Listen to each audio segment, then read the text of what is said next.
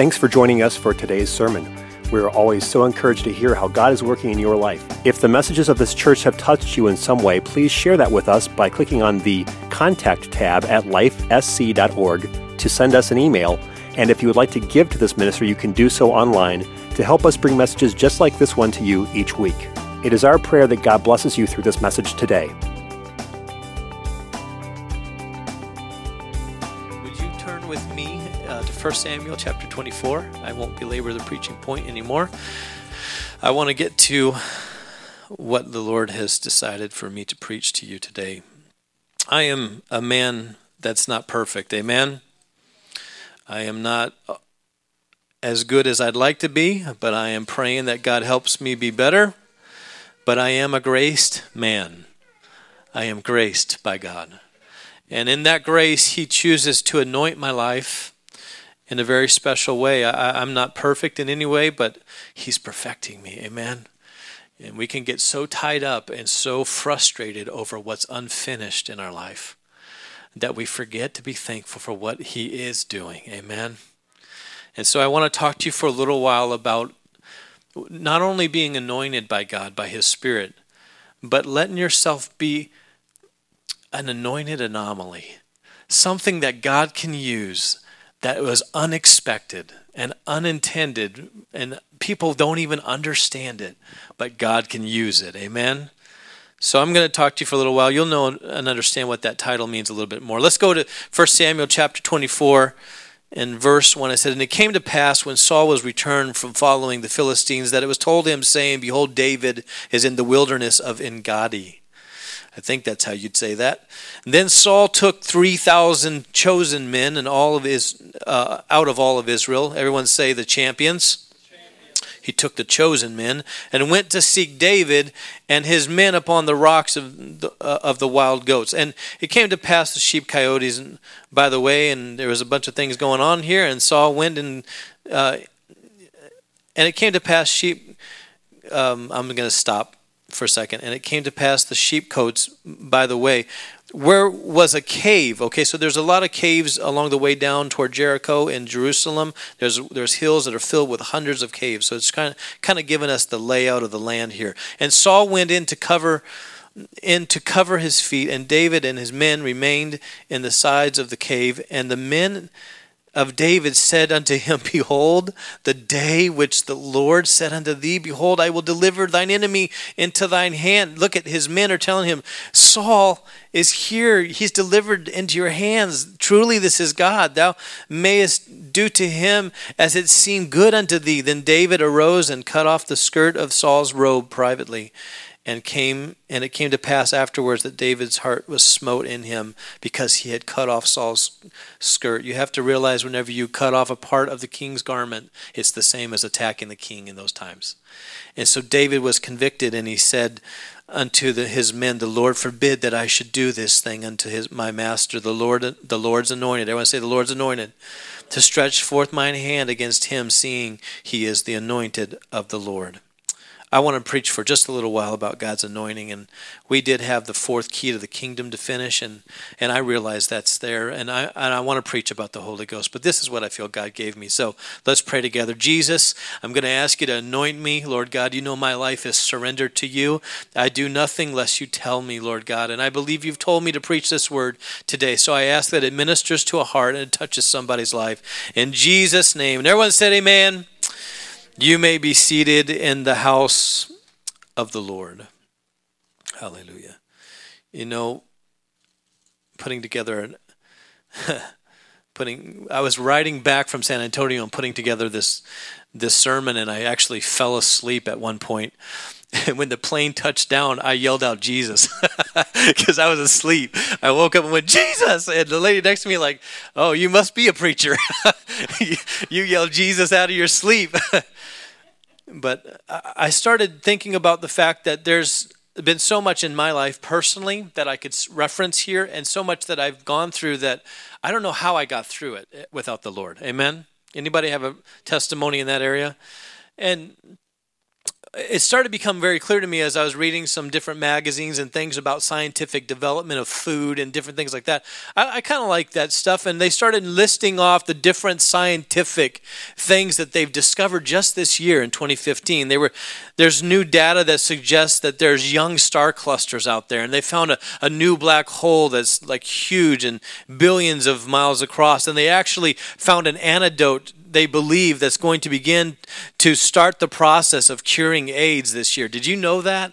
Did you know that they have done tests on some primates where they expose them to the AIDS virus, and with this particular antidote, no matter how much exposure they had, they never caught AIDS? They have done that this year. They found another antidote that they would not have found had it not been for different microbiology techniques. How many know that science is amazing?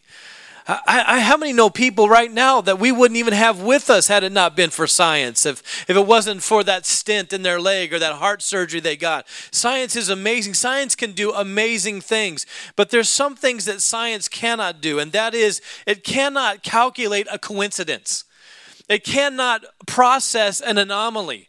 With every single scientific theory, there is always a coincidence that cannot be calculated. Something that comes up in the process that the scientists just do not know will be there, but they will not know until they try the scientific process what the coincidence is. And I want you to know that the church is the coincidence of the religious world. Because while the whole world is doing religion, the church is doing relationship with Jesus Christ. The true church of the living God is an anomaly to the world, but guess what? God chose to anoint his people, and it's funny how God doesn't choose religion when he shows up. He shows up on the bank of a Jordan River with John the Baptist saying, "Behold the Lamb of God that takes away the sins of the world." I'm grateful he didn't show up in some fancy synagogue. How about you? I'm grateful he showed up in a place where normal people can be, and where average people can be, and where Joe Schmo can stand on the banks and see Jesus Christ. He showed up in places where the common man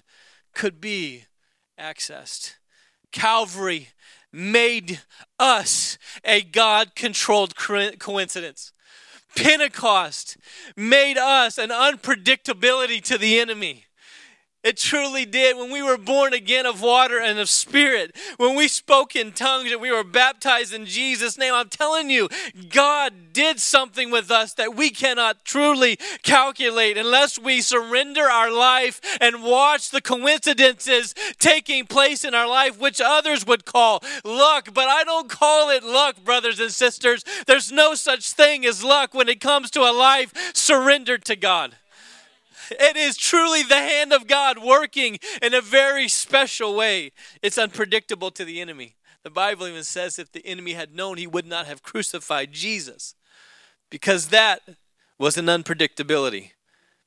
It changed the world. It didn't just change what we do and who we are. It changed everything about it. So when you look at David's story, there's so much wrong here that could have been made right. This story that I referenced in 1 Samuel, David had a decision to make. Have you ever made a bad decision? Anybody here ever make a bad decision? Oh, man.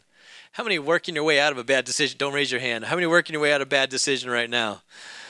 Have you ever made a bad purchase decision? Somehow that credit card just jumped out of your wallet and got in the hands of that, and they swiped it, and you bought something, and later on, you regret it. You had that like buyer's remorse. We've all done that.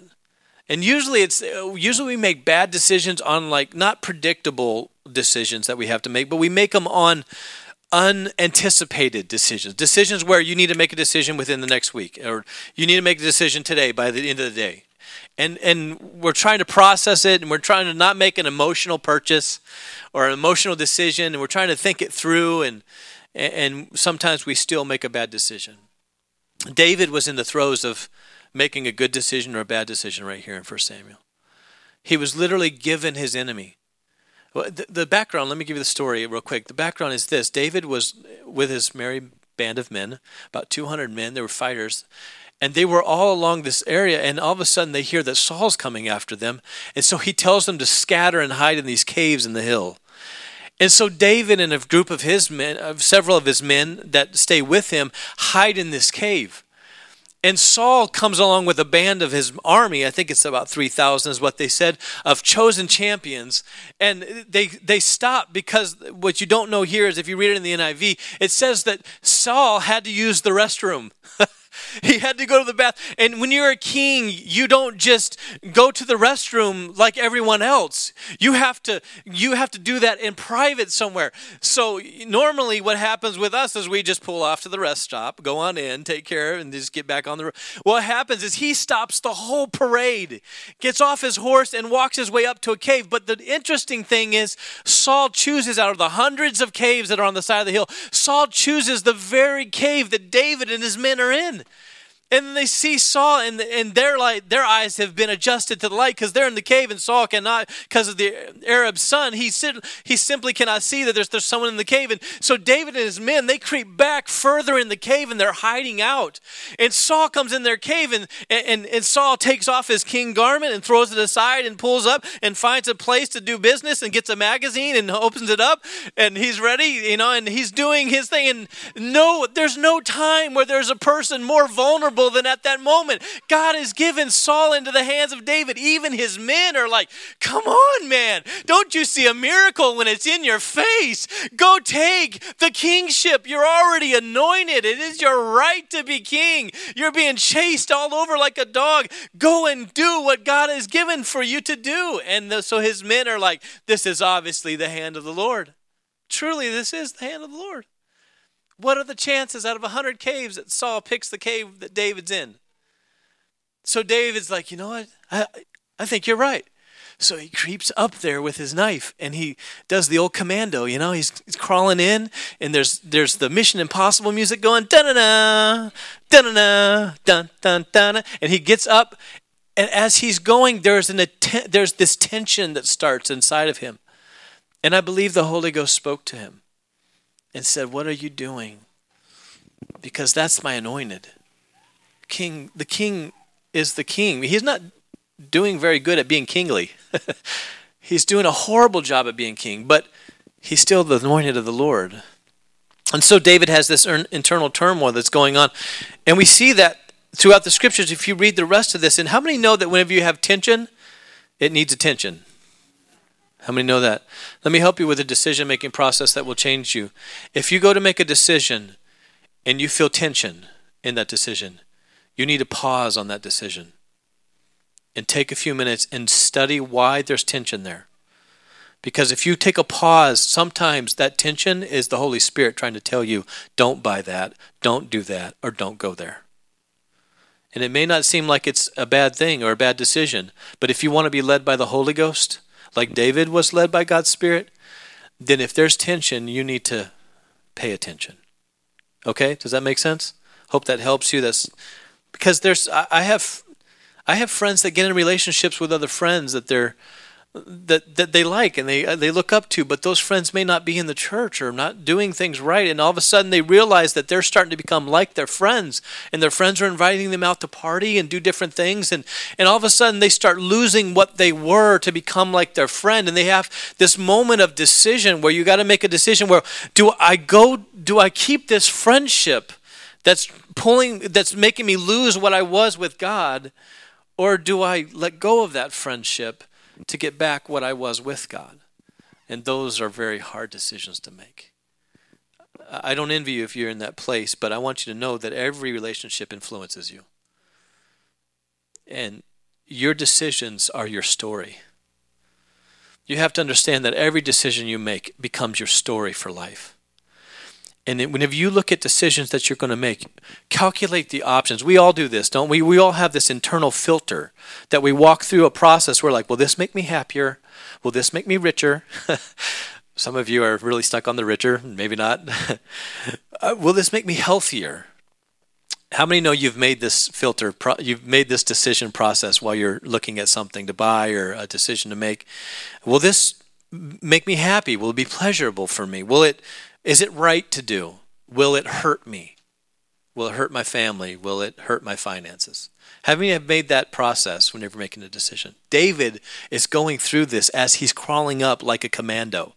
He's literally reprocessing what he's doing. And the Bible talks about that tension. You can see it better in the NIV when you read it. I commend you to go ahead and read the whole 24th chapter sometime today, maybe later after your pie and your lunch or whatever. But read 1 Samuel 24 and you'll see a tension point in his life where he starts to make the decision of, you know what, how can I do this? And he begins to weigh in the balance what's there. See, the problem with us, and fortunately I am included, I'm preaching to myself, is that we think we can control outcomes. Hello, somebody. We believe that if we drive hard, it's the American dream, right? If you push hard enough, if you go hard enough, you get the right college degree, you get the right job, you can control the outcome. The way to make your destiny is to make your destiny yourself. And that is an American theme, and that is not a biblical theme, just so you know. That's not a biblical structure for understanding God. We have to realize that he is in control of the outcome, amen? So, what we have to realize is that every private decision has public ramifications. If you're taking notes, you can write that. Every private decision has public ramifications. In other words, your personal decisions will always affect another person. Personal decisions affect other persons. So when we're making a decision, I looked at this story and I was like, look at David here. David's in the cave. David's with his men. His men say, take Saul. God's given him to you. In verse 4 of 24, it says that he realizes that he can do this, and David creeps up on Saul, and then this tension takes place. And the men of David said unto behold, go to the next verse if you would. And it came to pass afterward that David's heart smote in him. He felt the tension of what he had done, that I should not have done this. And you know why that is? Because David was a man after God's own heart, Reese. And whenever David knew he did something wrong, he quickly corrected it. When he made it, as we all do, when he made a bad decision, he knew he needed to change that decision. And so David sees here that I should not have done this because I'm taking my story through my own decisions into my own hands. David was making himself God in that moment because he was trying to control the outcome of how he became king. And he listened to men that were well-meaning men. And some of us have advisors, amen. We have friends in our life. They're like, oh, God wants you to have that car. Oh, yeah, I can see why God would want you to have that blessing. Or, yeah, you guys should go out more to some finer dining. I can understand. You deserve it. You've worked hard. We've all got those advisors and those voices at the back of the cave, amen. But there still is a Holy Spirit that needs to speak louder than every other relationship. God's relationship with us, his voice needs to speak louder than any other voice. And David was a man after God's own heart enough to where God smote him and he understood, I cannot do this. I cannot try to control the outcome because God's in charge of my life. I am not. And that makes you an anomaly. That makes you different from this world. The world will not understand why you let things go and why you forgive people and why it seems like you lose when they win. But really, you're winning because God is in control of the outcome and he keeps the books in heaven, amen? And when someone wrongs you, God will take care of it. We forgive on credit. This is the only place where that works. It doesn't work in the world. They don't understand that. They don't understand our love for the lost. They don't understand why we would give ourselves to people that can't give anything back to us. They don't understand why we would give part of our life to things where there's no seeming return, but yet when God's Spirit moves on you and has touched you and brought you out of brokenness, you reach for people that are broken because you know you got out, they can come out, amen? Because he touched you, they can be touched, amen? And so God is moving on David's heart here, and he's literally stricken him and saying, why are you doing this? And David hears the voice of the Lord, and he realizes, I can't do this. And he tells his men not to attack Saul. Don't go after him. And so Saul finishes what he's got to do, and he's exiting the cave, and he goes down by his men. And can you imagine? Just think about the drama of this situation. Just imagine with me for a minute. Saul, the king, enters the cave. David takes the king's life, and David walks out, the new king. Can you imagine the moment? the transition. All of Saul's men would have put David instantly up as king because they knew he was anointed of God to be the next king. They would have instantly received him, or came out like with Saul's head, like, I am the new king. And all the younger people in here are like, oh, that's pretty cool. And all the older people are like, that's pretty gross, Pastor. I am champion. And David doesn't do this because he knows that God is in control of the outcome. And so then Saul gets down near his horse and David exits the cave that Saul just came out of. And can you imagine the shock on all of his men? David was in there. They knew what Saul was doing in that cave. They knew the opportunity. And David holds up the piece of the garment of the king, the edge that he had cut off of his robe. And he said, King, today I could have taken your life, but I chose not to because you're the anointed of God. And all of those men there knew that David was the better man because he chose not to take what he could have taken. Sometimes doing the right thing is difficult. Amen? But I want you to know that whenever we're talking about being different in this world and being something that's a calculated uncalculation to the enemy, you have to know that you can't just follow your heart. Because Jeremiah 17:9, if you get that for me, if you don't have it, just look it up real quick. The heart is exceedingly wicked, the Bible says. You need to process what that tension is and that decision that's going on. And I'm trying to get there because we say things like, I just look at your last dessert that you had, that you justified. I deserve it. Have you ever said this to yourself? That piece of pie, I've worked so hard all week. I can have some pumpkin pie.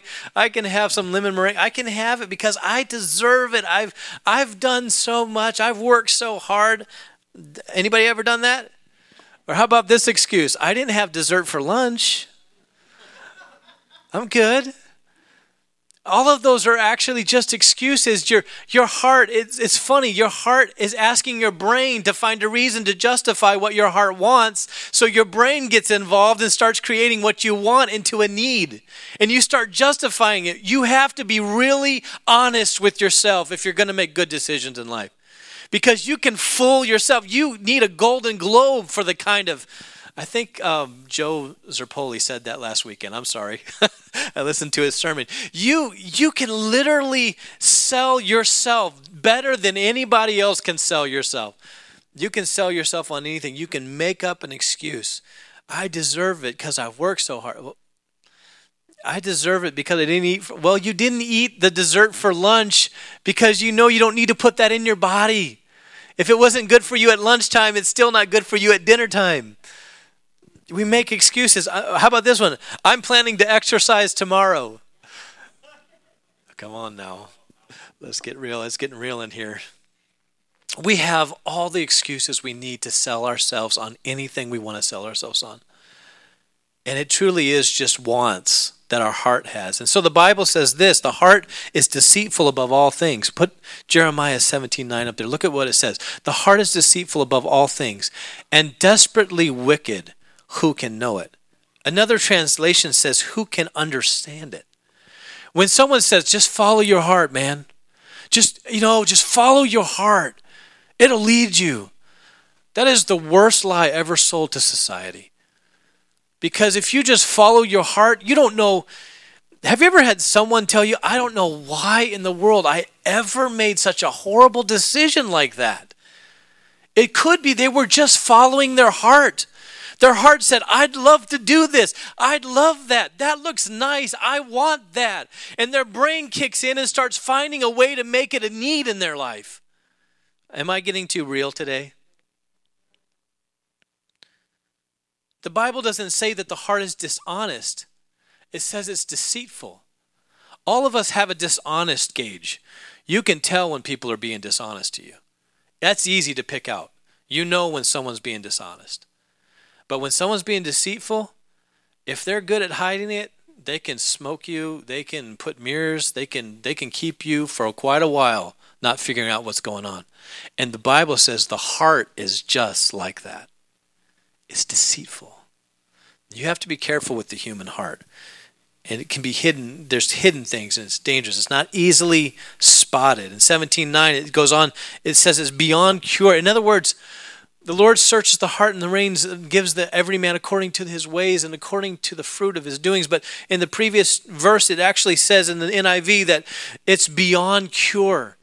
The Bible says it's beyond finding out in King James, but it's beyond cure. In other words, you're going to spend your entire life with this permanent condition of your heart chasing after things that are really wants that you don't really need, and you have to learn how to make a good decision. David wanted to be king. How would you not want to be king? Running through the hills, living in a place where it's uncomfortable. His men truly thought, today is our day. Put the party hat on, get the horn out. We're about to have a good That hurts. We're about to have a good time because guess what? Everything is changing. Tonight we feast in the palace because our king has been handed to us, and David will be the king when we walk out of this cave, and we're going to be heroes because we're his merry men. Can you imagine all the stuff they were thinking? God has given you this. And David said, no, God has not. And he's holding up that garment, being the bigger man. And Saul does not attack David, because Saul knows that if I take him now, it will look worse than if I had never killed him. It would look worse if I go after him now, because everybody knows David had the chance. There's other places where David had a chance to take Saul's life, and he didn't. Saul gets back on his horse, and they ride back to town. And then what you don't know about the story is because David put the outcome in God's hands, God took care of it. Because he always does, amen? So about 7 chapters later, there's just some random archer in the Philistine army. And he does like every other archer. He just fires his arrow off into the sky at the enemy. And that arrow just so happens to find a seam in the armor of Saul and mortally wounds him. You know what? If you could go backwards and play through time backwards and talk to David at the cave, you'd be like, David, don't worry about it.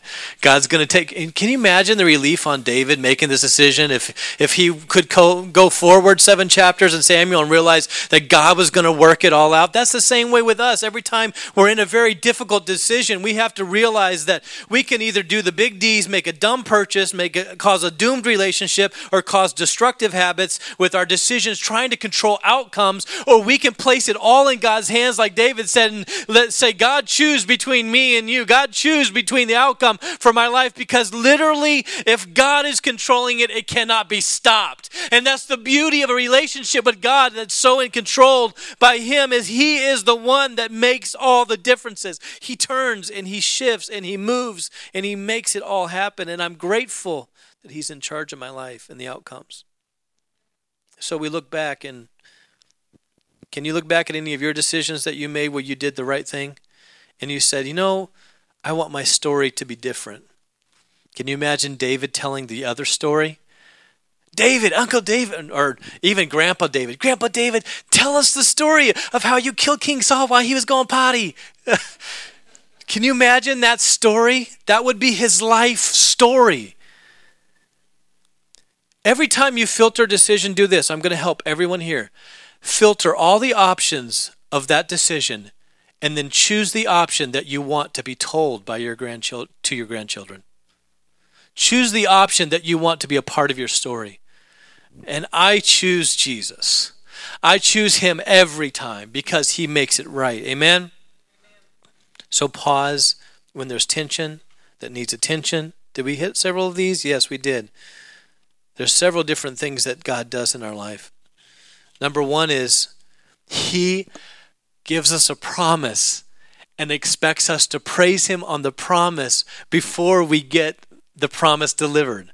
It doesn't work like this, and I'm wrapping up. It doesn't work like this anyplace else. You don't have the Super Bowl party before the Super Bowl. This doesn't work or compute in the world. You don't go and celebrate a brand new car before you get the brand new car. It doesn't happen like that. It doesn't make any sense. You don't, shout and get excited and have confetti falling from the ceiling before the buzzer basket hits before the buzzer. Nobody does that. It just doesn't make any sense. But with God, this is what he's asking. He says and promises us truth, and he says, I want you to believe that like it's true before it comes true. I don't know why God does this to us except for to give us a space for us to believe him and have faith in him and to make a decision that he's in control of my outcome. He's in control of where I go. Don't try to predict the outcome. Just trust God and have a party of praise and have a party on a promise. And I brought my party hat because I'm going to put my hat on and get out of here. And have a party. Guess what? Greater is he that is in us than he that's in the world. Does anybody believe that? Can you have a party on a promise? Can you celebrate? Can you celebrate? Can you celebrate on greater is he that no love nothing can take us out of his hand. Nothing can remove us from God's love. There's so much in the scripture that we have to literally celebrate before we can see it. And I'm asking you today, do you want to be an anomaly that's anointed by God? You have to focus on the anointing, not on being different. You have to focus on God's anointing, keeping his anointing in your life, than being the anomaly. There is so many different things I could talk about here. Some of us have had backgrounds that are just scattered and littered with all kinds of problems, and it's amazing we're still standing, serving the Lord with any faith in our life at all. And then there's others of us have been good Christians, have had good lives, have had good homes, and guess what? You're still an anomaly because there's still over 60% of homes that are broken right now. There's so many kids that are abused and hurt. And guess what? If you're a good Christian, you're an anomaly too, because there is no such thing as good Christians anymore in our world. There's people that literally are so broken they don't know what it's like to have mom and dad in the home. And guess what? We are all in different battles, but we are willing, truly willing, to let God be the God of everything. I'm not going to replace what God has placed in my life. David chose not to do that. And Saul is wounded mortally. And the Bible says he's leaning on his armor bearer, groaning and saying, "Take my life. I am going to die from this arrow." And the Bible says that he falls on his own sword 7 chapters later, and David becomes king. Everything worked out. David made a good decision. At the last moment, right before he was going to do the unthinkable, he was like, I don't know. Maybe I should hold on to my anointing instead of worry about this thing that just so happened to happen. Some of us feel like we've missed some of God's miracles in our life. Sometimes there's people in this congregation, in this room, that feel like they've missed things from God. I want you to know that if you let God be the outcome, you will have another Saul in the cave experience. You will have an outcome that takes place that God ordains, and you don't have to make it happen. Don't replace what God has placed in your life. Let him move it. I know that's not an American thing. In America, it's so easy for us to go after the things that we want and to get them. And all of us have a tendency to buy things and do things that we just desire. But I want you to know, if there's something in your life that you're contemplating right now, leaving or stepping away from or doing differently, please process that. If there's tension, it needs attention. Take a pause. Spend some time analyzing what is causing this inner turmoil, and let God use you and continually correct your life. Would you stand with me? How great is the genius of God that he intersperses himself and interacts himself with man. I told you when I began this message that I felt like God wanted me to preach it, and you know what? This is a little silly, I get it. But if we had that kind of a mentality, we could celebrate things that people wouldn't understand. And when it came to pass, we would celebrate some more. We celebrated this place before we had it. We stood outside those doors and had no key to this place, and we prayed for it. Remember that? Who was here Wednesday night prayer that night? We claim this place in Jesus' name. And you know what? We were excited about it. We had a party before we got the promise. And God gave it to us, Karen. What do you have in your life that you'd like for God to make unpredictable? What do you have in your life that you'd like to slap the devil with once and for all? Just get up in his face and say, "You didn't see that coming, did you, devil? You didn't see me getting back up when I was down. He didn't see me being a pastor." I don't think he saw that, Mike. He could not have possibly seen a kid from a broken home with abuse and a stepdad in jail and all this stuff going on. There's no way he could have seen me trying to do my best to help people and to love on people that maybe some others couldn't love, but yet still being the best pastor I could be. Yeah, maybe I don't do the best, but I don't even care about me. I'm just doing this for him. That's what it's all about anyways, right? Is getting ourselves out of the way and letting him control all the outcomes and let him make the difference. But while we're doing that, I love seeing God slap the devil with Jodan. I love it. I love how God takes my life and beats up on the enemy. I absolutely enjoy it. Every time he does it, I kind of in the back of my head say, "Didn't see that coming, did you, devil?" Every time I get back up and grace is greater, I say, "Didn't see that coming, did you, devil?" Every time my marriage is strong, when I should have had four marriages if I take the role model from a previous generation. Every time my marriage is strong, I say, "Didn't see that coming, did you, devil?"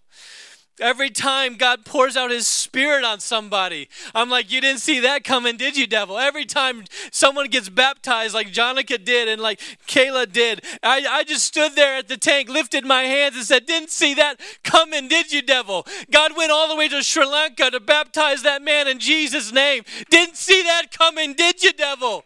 I celebrate and I have a party over what God is doing in this place. Even if there's things unfinished, I will not be distracted or frustrate my faith by what's unfinished in my life. But I will celebrate the fact that I'm an anomaly. I'm a statistical uncalculation. They can't put me in some bracket because I was supposed to stay down and out. But Jesus got me up and out.